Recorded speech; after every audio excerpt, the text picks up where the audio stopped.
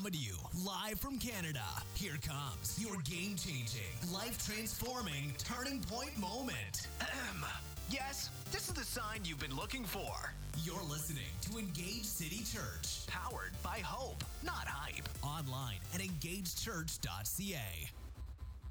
We're starting a brand new series today called Campfire Stories. Why don't you turn to your neighbor and say, Campfire Stories. Yeah, that was all right. That was okay. It made up for the video. And there's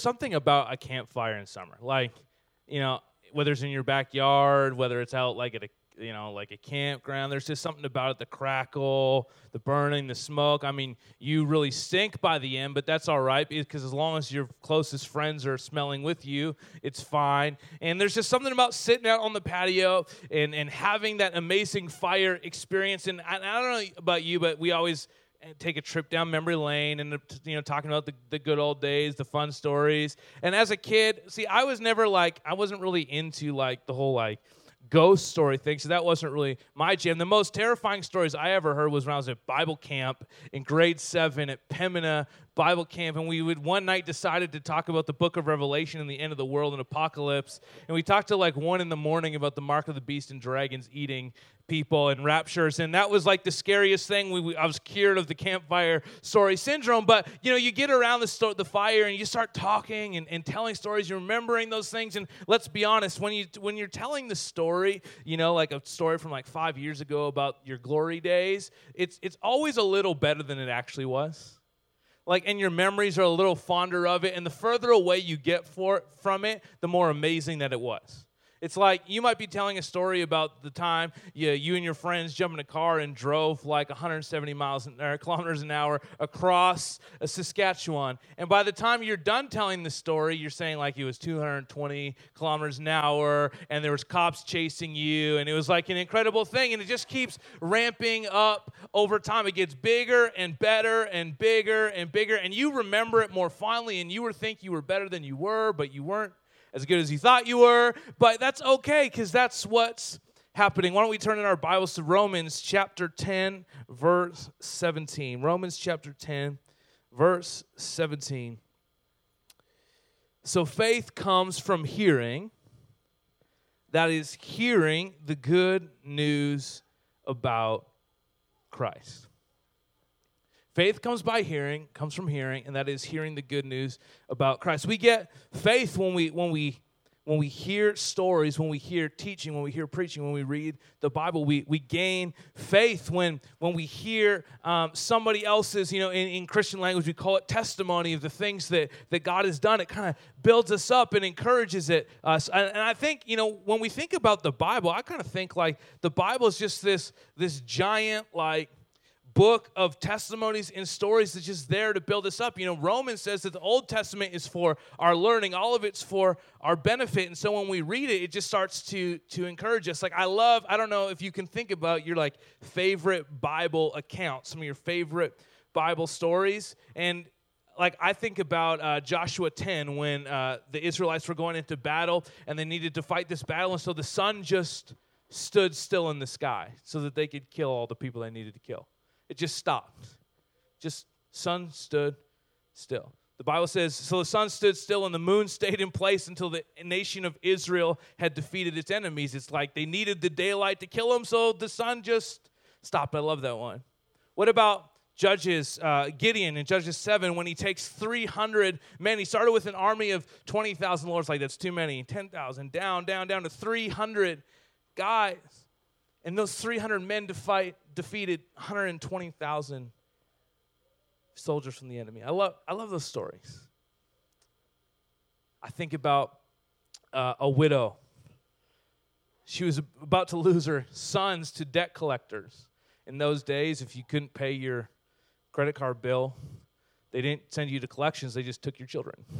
Some of you are like, all right, I've got 3. Vanessa's I got a few to spare. It's all right.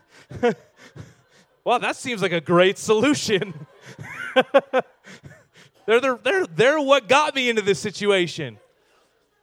But she's freaking out because she's a widow and her husband passed away. She can't pay her bills. And she's in this situation partly because her husband served the prophets and was like a great man of God. He's that guy that was at church all the time. He was volunteering. They gave faithfully. And she sees Elisha and she's like, Elisha, this is because of you and your God. Do something. And he's like, okay, what do you got around here? What do you got around? He's like, give me a cup or something. And they get a few cups, and he says, just start pouring this olive oil, and God's going to take care of you. So she starts pouring out this olive oil, and it fills the cup. And he says, get another one. And he fills another cup, and fills another cup, and fills another. Get some buckets. And now her faith is growing a little bit. He's like, okay, boys, I need you to get me more cups. I need you to get me more bins. I need to get you more containers. They're grabbing boxes. They're grabbing Tupperware. She's like, barrels, like get all of it. And it never stops pouring. And God tops her up, and she's able to sell it all off, pay off her debts, and live out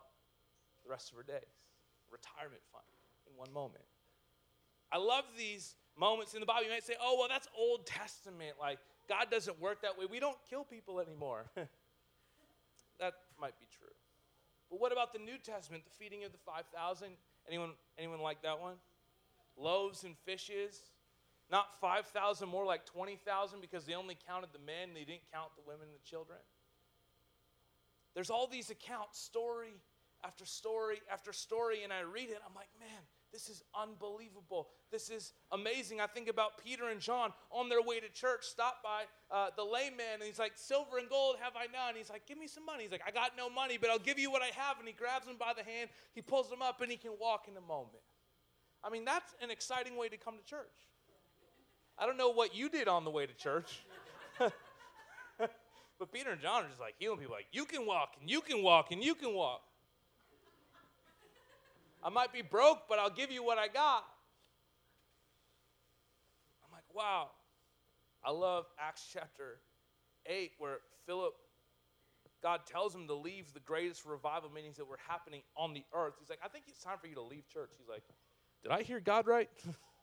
He's like, just start walking down this road, which is the equivalent of him saying to us, hey, how about you leave right now and you just start walking to Calgary? And he runs into this guy in a chariot beside him who's reading the scripture, and Philip says, can I help you with that? And he jumps in. He starts explaining all the things that the guy doesn't understand.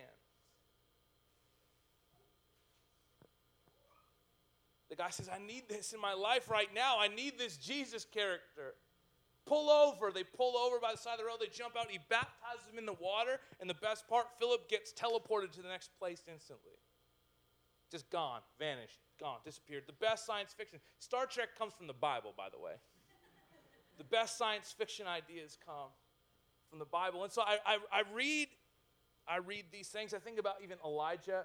Does anyone know the one about Elijah where he's actually fed by ravens?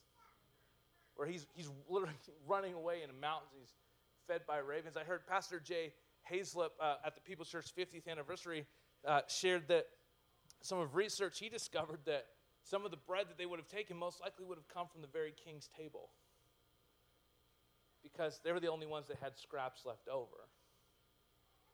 So God literally fed the prophet who was hiding from the king from the king's table. And so I look at these stories and I read this scripture. My faith comes alive. My heart's like, man, this is unbelievable. What a God we serve. And then I ask this question. I've heard the stories. I've read the verses. But why not now? And why not me?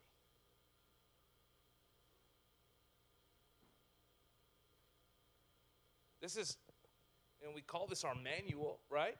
It's our gold standard. We don't do anything unless it's by the word of God. So, what would a church look like? What would my life look like? What would your life look like? If we didn't just read the story, if we began to live the story. If we didn't just read the rules and live by those, and ignore the incredible power and presence of Jesus. It's at work and available for each and every one of us, for all who believe. What if these words on a page started to jump out and they started to sound more and more like the narrative of your life, of your journey? What would your family look like? What would my family look like? What would my everyday look like? What would coming to church look like? When Peter and John came to church, people just got healed on the way. I mean, we might have to keep you away from gas stations on Sunday mornings because things could start breaking out at the Shell next door. What if we stopped looking at this as just a historical document and started looking at this as a launch pad where Jesus said, because he literally said these words in John 14, I tell you the truth, anyone who believes in me will do the same works that I have done and even greater works because I'm going to be with the Father. Jesus, like we read these accounts of Jesus feeding 5,000 people, and he says, oh yeah, that was great, but I can't wait to see what you're going to do. I can't wait to see what's going to happen with Ashley or with Matt or with Nat. I can't wait to see what's going to happen. Well, when Charmaine grabs a hold of this and she starts living, like these things, these are just the beginning. It's the tipping point. The Bible also says that Jesus is the same yesterday, today, and forever. So if it's the same today, then when we read these, we go, this is a nice historical document of the things that God used to do.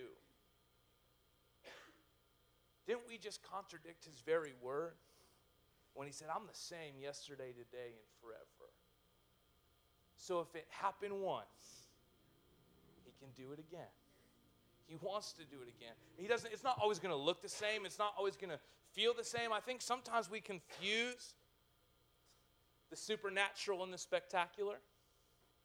We like the vibes. We like the feels. We want to know what it feels like to be in the moment. But can I tell you, when I think about Peter and John going to church, they were doing something that they did every day because they would go to the temple all the time. And it literally kind of looked a lot like this. Brendan, I'm going to need you for a moment. If you could be a lame man on the stage. So lie down. You're basically paralyzed. You've been there for a long time. Oh. All right. You're looking good, by the way. Yeah. I like this even better. Put this on your new Facebook profile. And so Peter and John are literally just walking to church, and most people are like stepping around and avoiding this guy, which is kind of what we do when we're downtown, right? You just kind of like, oh, walk a little faster. Or we go, I wonder what this guy's problem is. You're in my way, you know? But Peter and John just simply walking up to the church building go, oh, hey, man. And he goes, give me some money. Give me some money. And I'm like, I got no coins. I'm only carrying cards these days. Apple Pay, if you know what I'm talking about. Silver and gold have I none, but here, let me give you what I got. Great job, Brendan. And then he had a little bit of a celebration where he literally rolled up his mat and started jumping around and celebrating. And people were like, people actually, after that happened, because we'll call him Brendan for today, was celebrating so much that he could walk in just a moment where someone just grabbed his hand. The power of God was so normal. It was so alive. Literally, Peter and John were like, all right, well, here, let's keep moving. Let's got to get into the service. People started pouring out of the service because they heard him celebrating. They're like, this is the guy who's been sitting here collecting money for years, for decades. I wonder what that feels like. That must be so amazing. It feels like you walking into church and going, here, the power of God is so active and alive in my life that I believe that he wants to do something for you. All right, I'm going to go now. That's what the Bible looks like. That's what the Bible feels like. Sometimes we think it's like this big imaginary puff of thing where people are like floating in, and it's like they obviously just have these feels and they have all the vibes and the emotion, right, and the worship's incredible. No, these are just people going through their everyday lives, but the power of God is just so active and alive, so much a part of their everyday that these things just happen and change everything. So it brings me back to the question, Why not me?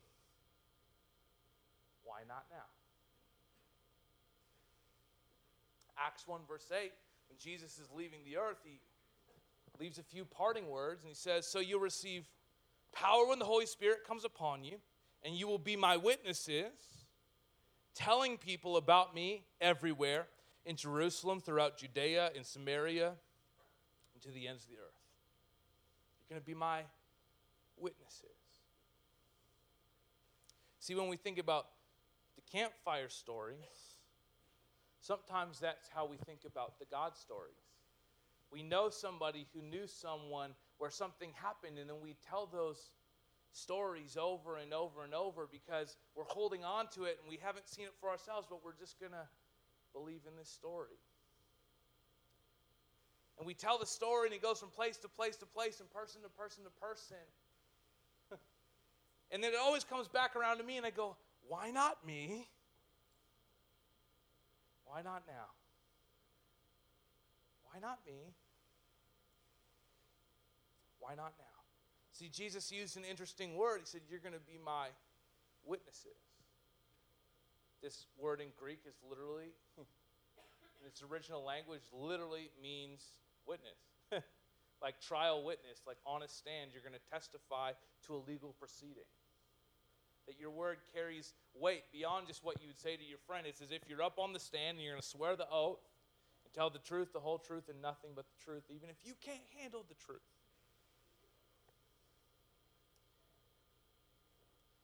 So if we're going to be God's witnesses, don't you think that Jesus' intent was that we would have things to witness about?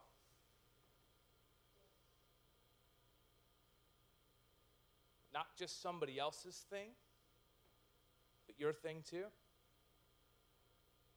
But because we sometimes exchange the spectacular for the supernatural, we short-circuit God at work in our lives because we go, he's not doing anything in my life. Really? Nothing at all. Nothing. He's done nothing. He's like, well, how'd you get that job? I don't know. I have no idea how I got it. It was luck. I was so lucky. I can't believe I got it. Yeah, God's not doing anything in your life, is he? No. Man, I just put my resume in at the right time. Yeah, he's not doing anything. He's like, what about that house? Yeah, no, I don't know. The price just dropped and the situation was right. And man, it was incredible. We got everything just on time. The paperwork got filled. Must have been a mistake somewhere. Oh, so you're telling me like God's not working in your life? No, I can't find him.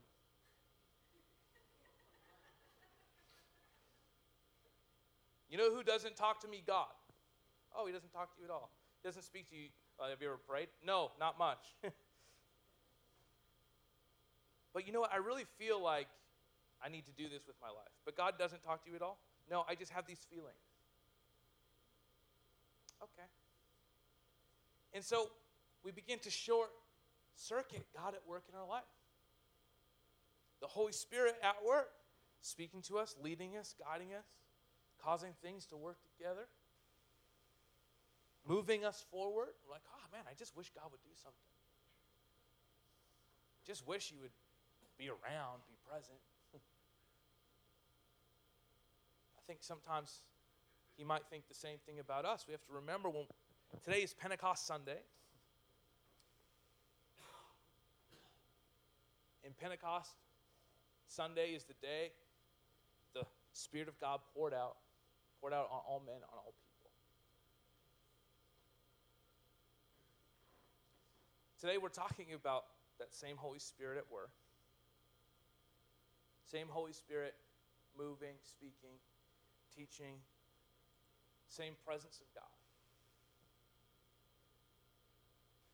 And when we talk about the Holy Spirit, we either talk about him because it's a person of God, it's a person of the Trinity. We usually talk about him like our crazy uncle. We're like, oh yeah, we like Jesus, but this Holy Spirit character, things get really crazy when that guy gets around. So we put some distance, maybe because it makes us uncomfortable. Or you're fully embracing. And sometimes you feel like that gives you social license to do whatever you want, whenever you want, however you want in the name of God.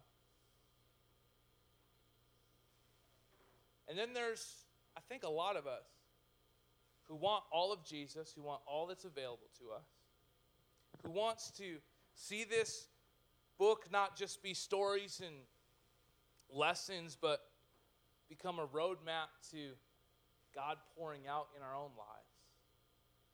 We go, how does this all work? How do we take the step forward? I don't want to be a weirdo.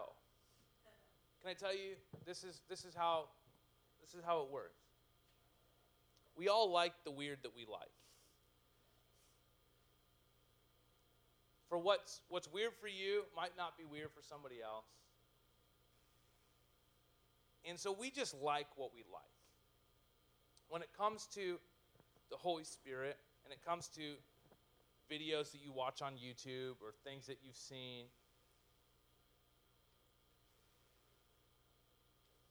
there's some stuff that is 100% of God, and there's some stuff that's not.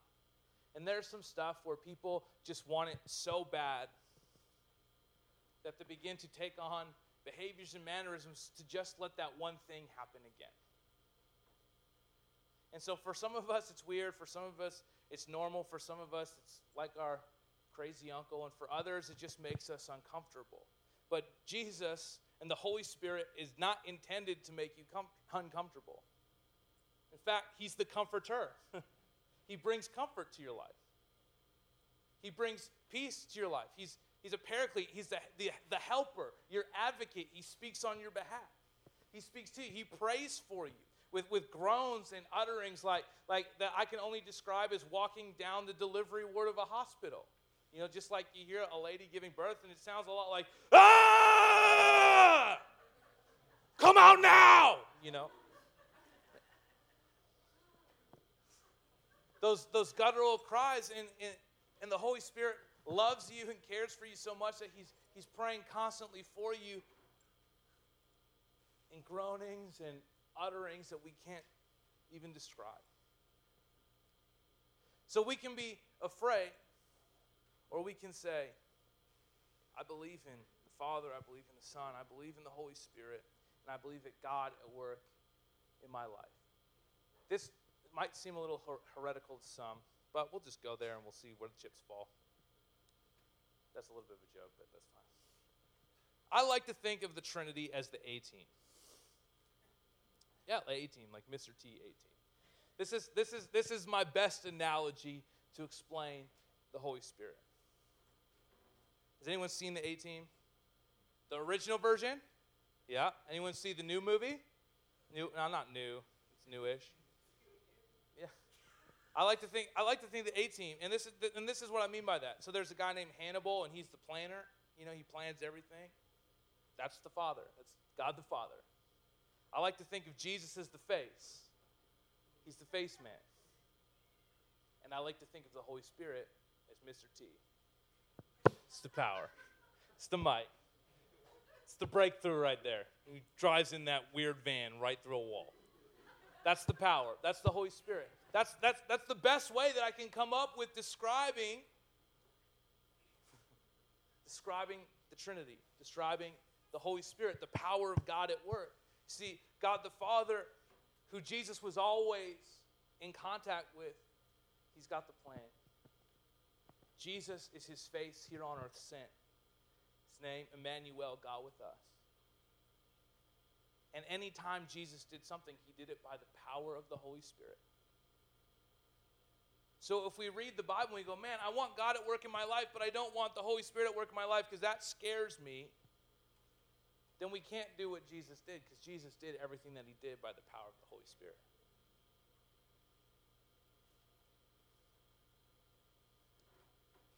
Wow, I'm not anywhere on my notes. That's fine. In this story, in this series, Campfire Stories, what we're going to be doing is we're going to be digging into some of those favorite stories, maybe some ones that you haven't read yet. And we're going to see the power of God at work. But more importantly, these accounts are going to cause us to think, to question, to ask, to pray, and to believe for greater things in our own lives. Why not me? Why not me? Why not now? Why not me?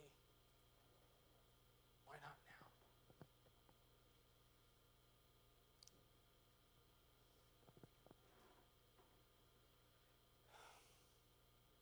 When Jesus came to earth, he started his ministry right after he was tempted in the desert.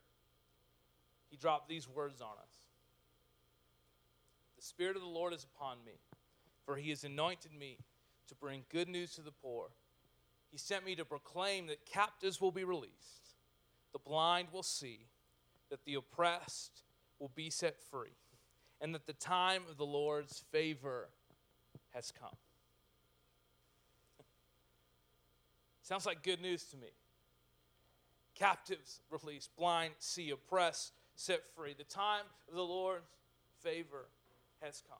That was Jesus' mission on earth. But you know what's incredible? When he utters the words of Acts chapter 1, that you shall receive power when the Holy Spirit comes upon you. When he drops on us the Great Commission, he says, you should go and make disciples of the nation, baptize them in the name of the Father, the Son, and the Holy Spirit. He's all getting to the same point. He loops us back around to his mission. His mission is our mission.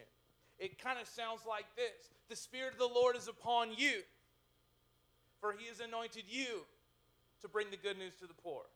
He sent you to proclaim that the captives will be released, that the blind will see, that the oppressed will be set free, and that the time of the Lord's favor has come. We take ourselves out of the story. We put ourselves on the sideline. We say, we can't do it. We can't do it. God's going to have to do it. It's going to have to be a miracle. We can't do it. We're not going to play any part of this. We're going to let the preacher handle it. We'll let the worship leader handle it. We're going to let the leadership handle it. We can't be involved. But God didn't say, I came and died for the pastors.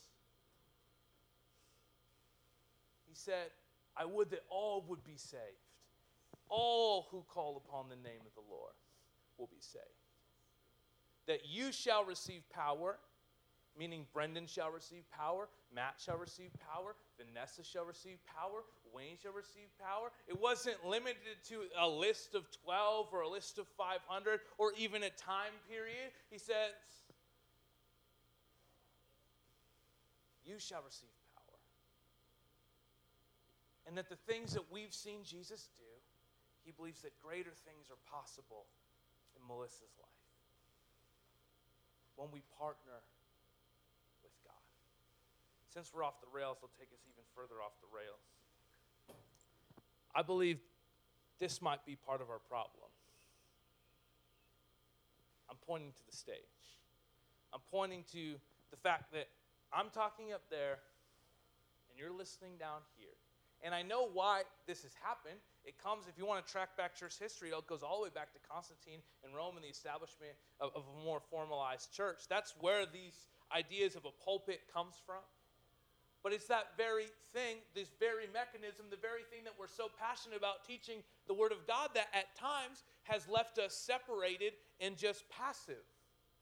Because everything about our spiritual life, coming to church, is passive. We wait for the worship leader to sing our favorite jam, and then we lift our hands a little higher. They don't play the pump-up music and we don't get clapping. It's hard for us to get into it in the morning. And then we listen and we go home and maybe we remember. But we've got this passive thing going on. But in Ephesians 4, he says that the fivefold ministry gifts, pastors, teachers, evangelists, apostles, teachers, that they were meant for the equipping of the saints. Which means instead of just being the leader up here at the front, my job is to be a player coach who's in here encouraging, pointing you in the right direction, getting a game plan together, and seeing you released into your destiny, you released into your calling, you stepping into the power of God. Because it's not Brett shall receive power when the Holy Spirit comes.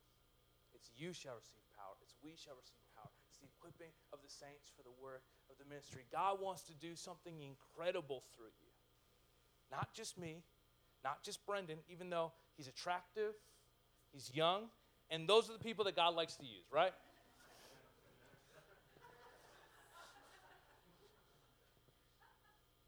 No. He likes us average Joes too. In fact, Jesus specializes in reclamation projects. And when we say, I don't have enough, I don't look enough, I don't talk right, I'm not put together enough, my behavior is not proper, I don't dress right, I don't look right, I say bad words sometimes that must disqualify me from everything that God has for me. We'll save it for the people who got it figured out. If we're being honest, you don't got it figured out, and I don't got it figured out. Matt definitely doesn't have it figured out. He's got a new baby. He doesn't even know what time it is. He doesn't know what day it is. He's just happy to be alive. He doesn't even know what he's listening to right now.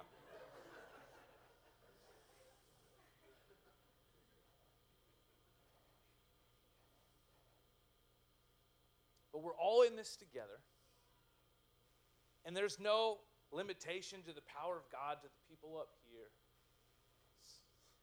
It's the same that's available to you, to you, to you, to you, to you. It's the same power at work in our lives. It just so happens that we're configured this way. I mean, I can come. I'm going to just come right here. I can come right here. It just gets awkward for Vanessa and Elisa if I just come and stand right here. But here's the truth. God is at work right now. The Holy Spirit is alive right now. He's available for every single person. God is the same yesterday, today, and forever. The God of the Bible is the God that you're in relationship with now. If you're not in relationship with him yet, you will be by the end of the day, hopefully.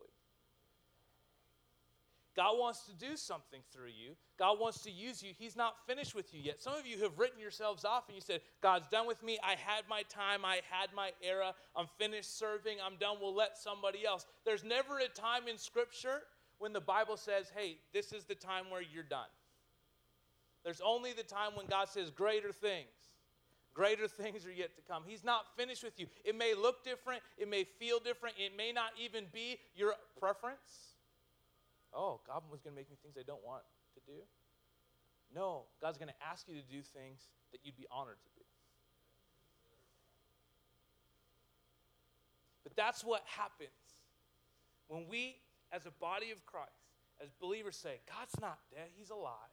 And I want to journey with him in every step, every day. Every day is an adventure. We don't want, we say things like, we want to live an adventure. We don't want to live an adventure. We want to live a vacation. And then Instagram about it. Right? We don't want to live an adventure. We want to live on a beach somewhere. Adventures are scary. Adventures are hard. Adventures take courage. Adventures take faith. Adventures stretch you. Adventures are painful. Do you want to live an adventure? Yeah, I still want to live an adventure because I want my life to count. And God said everyone's life count because your life impacts somebody. And every name is important. Every station of life is important. Every job is important because it puts you in touch with somebody else. And God's going to use you wherever you are. You can answer that. We're right here. We'll do it together.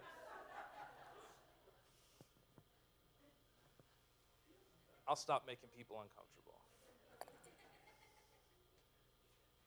Jess, why don't you come?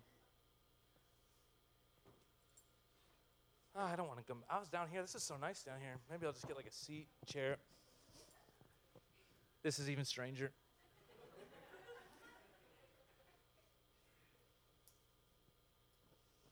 I was going to preach out of Mark 5. I'm going to have to save that. That's good stuff in there. Yes. And you didn't believe in miracles before you came.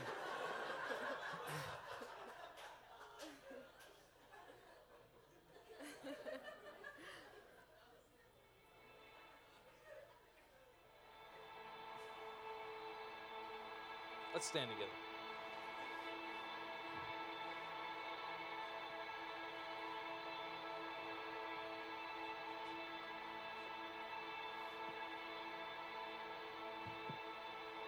Sometimes we think God doesn't want to use me because I don't have a platform. Angels. I can't do those things because I don't have a platform. Why would anyone listen to me? Why would anyone, like, I don't have a little stage. You've got a stage. People listen to you up here. What's my platform? I got nothing to say. Can I tell you that the greatest platform on the face of this earth is love? The greatest platform is love. You have a platform, and that platform is love. The love of God at work in your life, transforming you, changing you, transforming you from glory to glory to glory, making you more and more like Jesus. And then you taking that very love that he pours into your life and letting it pour out. When we think about spiritual giftings, there's 1 Corinthians 12, and there's listings in Romans 12. We go, man, we need these spiritual giftings. It's so amazing. It's so incredible. I can't do anything if I don't have any of those. But then it boils down at the end of 1 Corinthians 13. He says, listen, when all of this passes away, there's only 3 things that remain. Faith, hope, and love. And the greatest of these is love. I don't have a platform. You have a platform. It's called love. You have a platform. It's called Facebook. You have a platform. It's called your relationships, your friends, your coworkers. You have a platform. It's wherever you put your hand to. It's wherever you show up to. Why? Because the power of God will come on you. You shall receive power. And then you're going to walk, and you're going to be a walking, talking witness of God at work in your life and God at work in the lives of everyone that you come in contact with. You've been listening to The Engaged Life, powered by Engaged City Church. If you like what you heard, check out engagedchurch.ca.